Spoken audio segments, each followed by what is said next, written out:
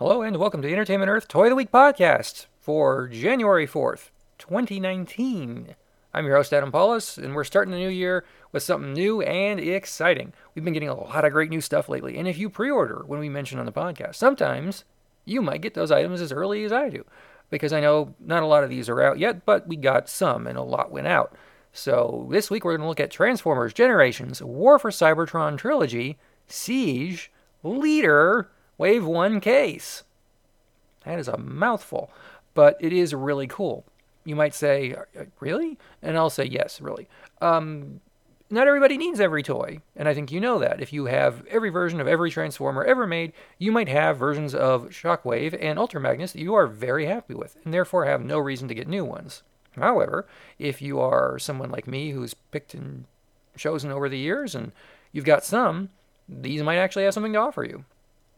For example, Shockwave. I have, the alternators, the Energon Shock Blast toys. I've got the Generations Target Master Legends Size 1. I've got the previous, I think it was Fall of Cybertron 1 from, gosh, it must have been the first wave of Generations back from 2012, something like that. And I've always been looking for a new classic Shockwave, because you've always had stuff that comes close. This one might be the best as far as replicating the alt mode and the robot, but it has some extra stuff too. Admittedly, I haven't made the floating platform mode yet, but you can do a starship or a powered-up starship that look a lot like the original laser gun that the original Shockwave toy from the 80s transformed into. The robot mode is great.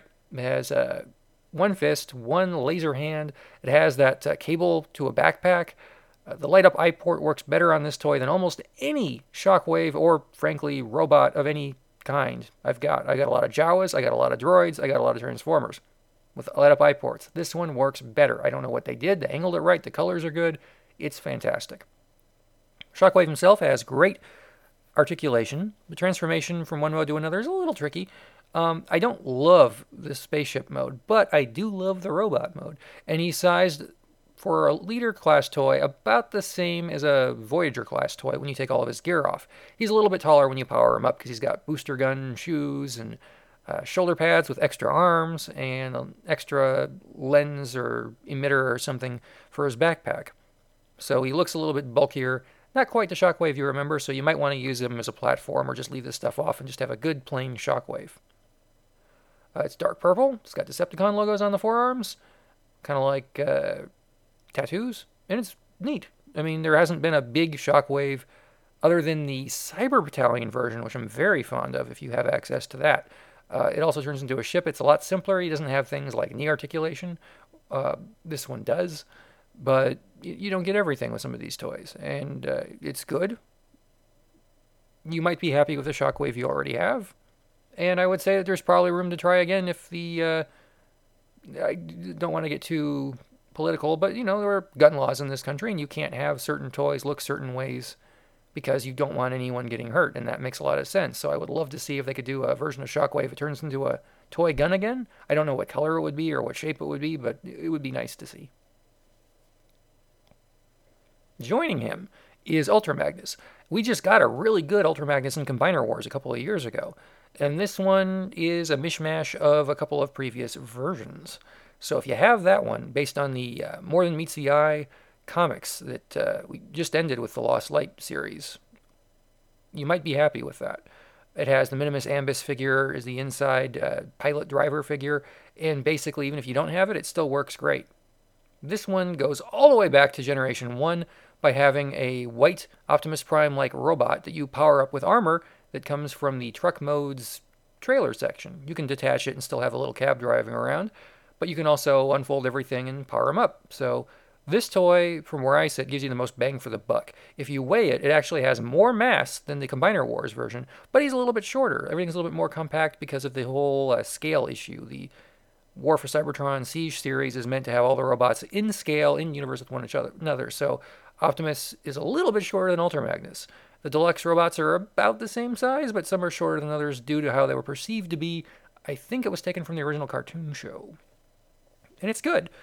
The Ultra Magnus robot looks like the original robot in the cartoon toys in the 80s. The truck mode looks like the Robots in Disguise version from 2000-2001, if you're familiar with that series. So it's a little different than the typical Optimus cab. It doesn't have the big gold Autobot symbol on the front, but it's different. The truck has a little bit of weathering on it. You might notice the robot mode does too. The thighs and the chest plate are beaten pretty nicely. Everything else is pretty clean, so it's kind of weird. I mean, I've said this before. If they drop the battle damage, I don't think most fans would miss it. But he's great in terms of stability and articulation. The joints on both figures are strong. They're not ball joints. They're the typical hinges that are just a little bit better with gravity. So if you've been buying the Micromasters and Battle Masters to use as optional guns, the arms are going to hold up. Ultra Magnus has a big blaster, just like the original toy. He has 2 shoulder-mounted rocket launchers. They don't fire, they're just decorative, like the cartoon, but also kind of like the original toy. On top of that, he has what do you call them? I guess they'd be shin-mounted blasters. 2 black guns that are on his lower legs. You can pop those off and stick them in his hands if you want, but he's loaded with weapons. He's got a lot of gear, and that's more than a lot of the other figures can say. Great articulation, rocker ankles as both a big robot and a small robot. The inner robot looks like a white Optimus Prime based on the decoration of the original 1986 or 7 toy. I'm trying to remember which year it was released off the top of my head, but I can't. Sorry. The kibble is pretty cool. The shoulder stacks are just decorative. They don't actually perform a telescoping function like on the original toy or some of the later releases. So that's too bad. But it looks like Ultra Magnus in both modes, and he's really fun, and he's not too big. He costs a little bit more because there is a lot of plastic here, and that's what they're charging you for. But it's good. Like, I'm having fun playing with it. The transformation is not a pain in the neck. I'm not catching my finger. It's not like an hour and a half complicated, and it's not like 2 steps, 1-step figure simple. It's somewhere in the middle. It's right where I want to be, which I hope is where you want to be. I know not all people want a toy that's reasonably easy to transform. Some people really like that challenge of having a toy that might take 15, 20, 30 minutes just because of all the little parts, and you don't want anything to break off, and you want to have all the fingers. It feels more like a toy along the lines of something between Marvel Legends and an original Transformers toy. No gimmicks, lots of articulation, lots of detail, lots of painted stuff. But, it doesn't have an action feature. And neither did the original toy, now that I think of it. I think it might have been the rocket launchers, but that's it. So what you have here is arguably the best Generation 1 from Generation 1 Ultra Magnus we've had from Hasbro since the 80s. I love the fact that it's a new truck mode and a classic robot mode. I love the fact it's got a lot of articulation. I wouldn't mind if it would have been a little bit bigger, but for the scale reason, I completely understand why they went with the size they went with. So I'm happy with it. I should also note, I don't have the Masterpiece version of either one of these toys, nor do I intend to buy them. I'm very happy with these. So I'm not going to go get an older toy from Japan that costs hundreds of dollars. You can get what you like. I think the Siege series is a lot of fun, and I almost wish that this is where I started collecting, because I have a feeling that a lot of this stuff I bought over the last few years is about to be made redundant. But, maybe they're not going to make another version of Shuffler or Sawback or, a lot of those Target Master Decepticons. So I'm going to be happy that I have these, and I think you'll be happy if you order them too. If you've already got enough Ultra Magnuses and Shockwaves, listen to another review other than mine or watch a video or something to see if you like it. I really do, and I'd say more than last year's Power of the Primes Leader Optimus, this is a great example of a fun, weird power-up toy. And there's no stickers to offend the eye, so I appreciate that. So, nicely done, Hasbro and Takara Tomy. I like them, and I can't wait to see what you're going to do in Series 2. Speaking of which, pre-orders for Series 2 Deluxe and a few others are up now. Oh, a Voyager.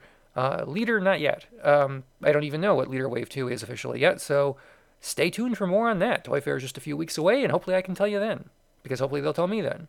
And I'll see you next time on the Entertainment Earth Podcast. Follow us on Twitter at EntEarth.